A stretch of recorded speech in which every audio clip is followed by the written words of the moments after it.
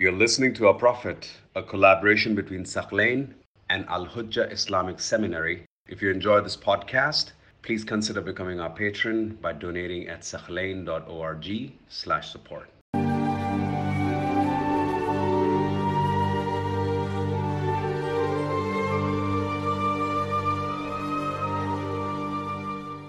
So the Prophet at the age of 8, he moves to the house of Abu Talib and his wife Fatima.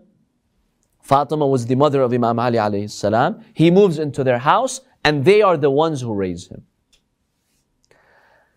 Abu Talib takes the Prophet, he takes him on a journey to Syria when the Prophet was around 12 years old. Some say 9 years old, but some say when he was 12 years old. Abu Talib went on a trip. In the winter he would go to Syria, in the summer he would go to Syria to do business. This was customary for the Arabs to do. In the summer they would go to Syria, in the winter they would go to Yemen to do business. رحلة الشتاء والصيف, the journey of the summer and the journey of the winter. This was common amongst the Arabs, to do business and to do trade. Abu Talib wanted to go to Syria. Initially, he refused to take the Prophet with him because he did not want the Prophet to come on this journey. There are dangers whenever you would travel at the time. He wanted him to stay safe in Mecca. But the Prophet cries. He was so attached to Abu Talib. He cries when he sees Abu Talib departing. Abu Talib, his heart is broken. And when he sees the Prophet, this boy, this 12-year-old boy crying, he says, okay, I'll take you with me. I don't want you to stay here and be heartbroken. So he takes the Prophet with him on that journey. They're now on their way to Syria. This was now the first time that the Prophet is going to Syria on such a long journey. He's examining the landscape. Syria was beautiful with these lush hills. They passed through many villages, many areas. Now, on their way to Sham, to Damascus, to Syria, they pass by a village by the name of Busra. Busra was a village which had a very important monk by the name of Bahira. Bahira, we call him. Bahira was a very well-known monk, a Christian monk who lived in this village. He was known for his deep knowledge. In fact, many Arab tribes, when they would go to Syria, they would pass by this village just to talk to Bahira. They would consult him. They would learn from his wisdom. He was a very, very wise man. Yes? Did Abu Talib know that Nabi Muhammad was the Prophet? Yes. Abu Talib also had seen signs like the one we'll just talk about now, that this boy was special and that he would be a messenger. Yes. Even in lines of poetry, he does say that. In lines of poetry that we'll examine later, Abu Talib says that we've seen in the books, in the scriptures, that you are a messenger just like Musa and Isa. So he did know. There were these signs that he had seen. So they reach this village of Busra, and they meet this monk. They're passing by, they happen to meet him. When Bahira sees this young boy, just like that king of Yemen, he starts examining him very closely. He's seeing him. This boy is not your average boy.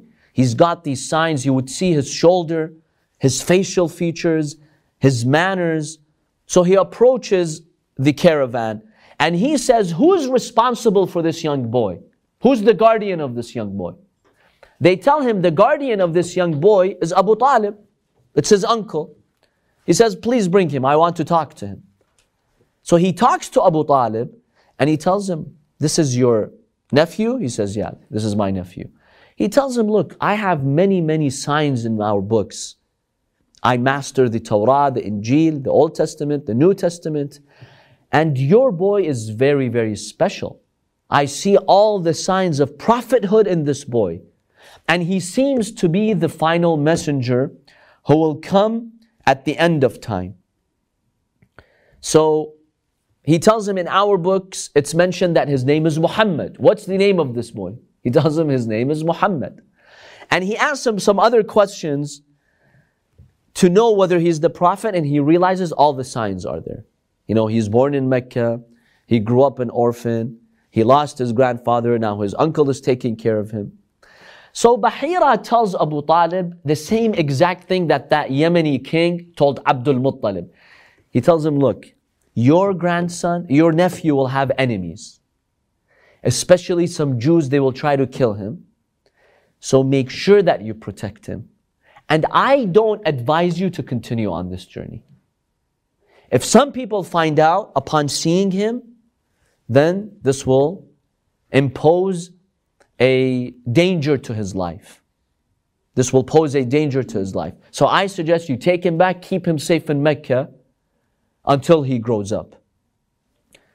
Abu Talib is now really concerned.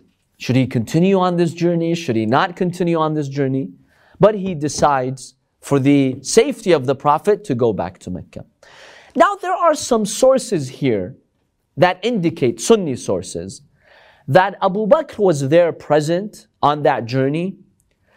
And Abu Bakr is the one who had the Prophet go back to Mecca. He ordered Bilal.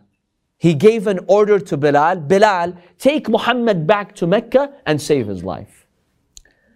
This hadith, this historical hadith, is problematic for a number of reasons.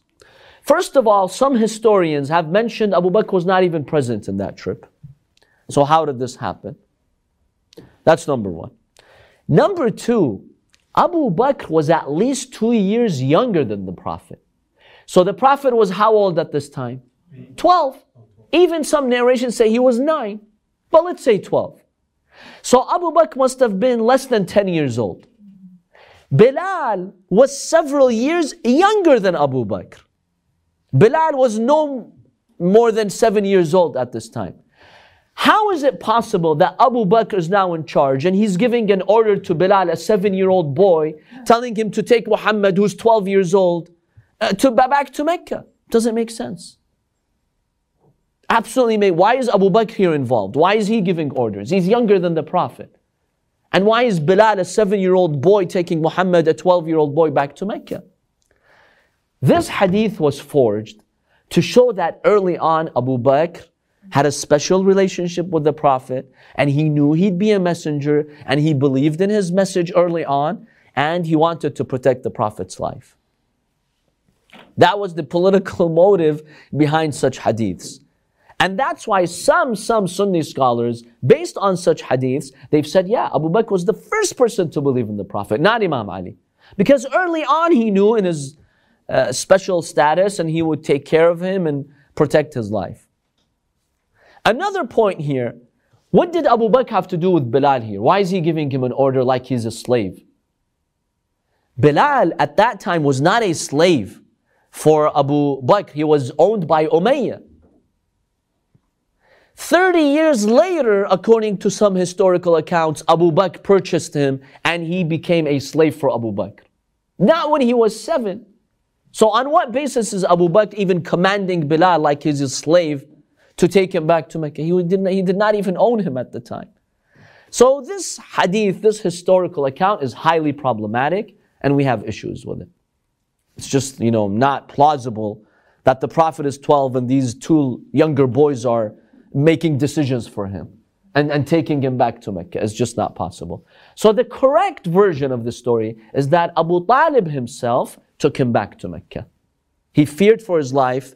Bahira made him really concerned by saying that he has a bright future, brilliant future. He will have many enemies who will try to kill him. So make sure you don't continue on this journey. So it's Abu Talib who actually took back the Prophet to Mecca.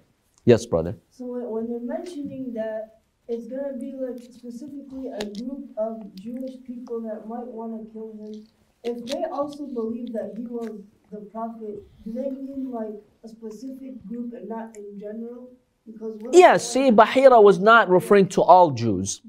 He was probably referring to those Jews in Medina who would later try to kill the Prophet, and they did. Like at the Battle of Bani Qurayza, they conspired with the pagans to have the Prophet killed.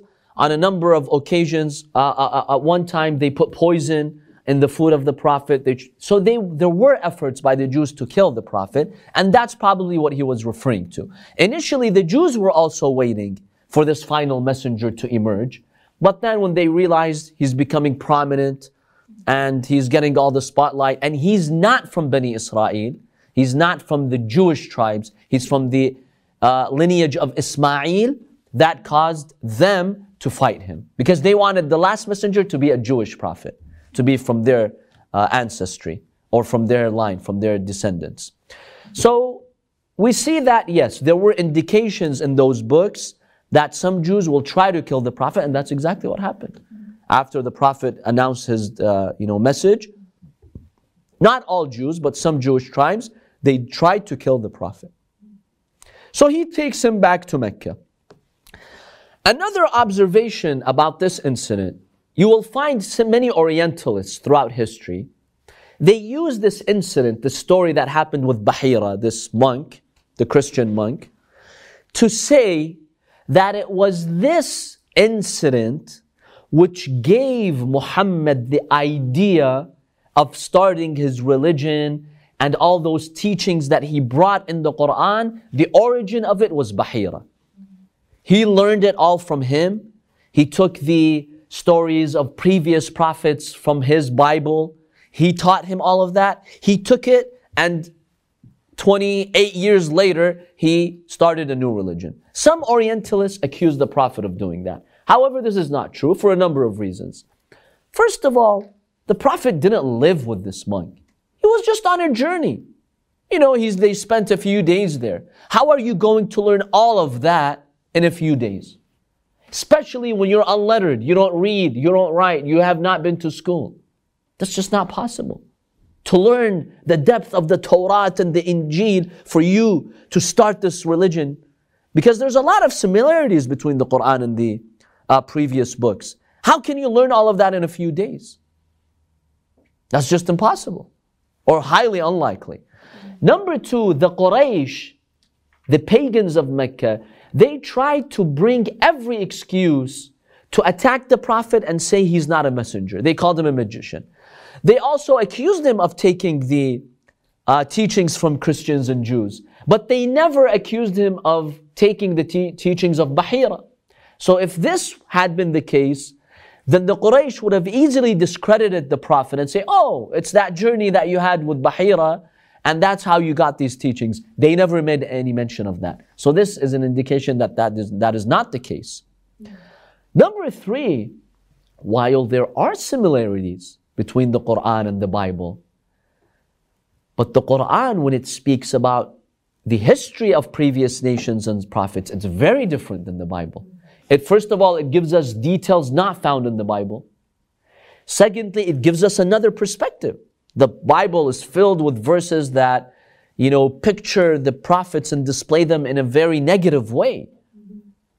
They would commit adultery, they would get drunk, they would do acts of injustice, they would kill people unrightfully, so on and so forth. You find none of that in the Quran.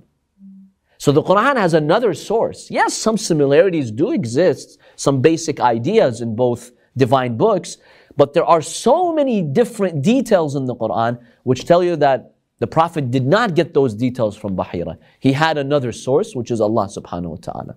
So you will find, if you're ever researching the biography of the Prophet and the story, you will find some Orientalists who tried to use this incident to say, oh, that's where Muhammad learned his teachings and he developed them and he made his religion. But that is really not the case. That's false.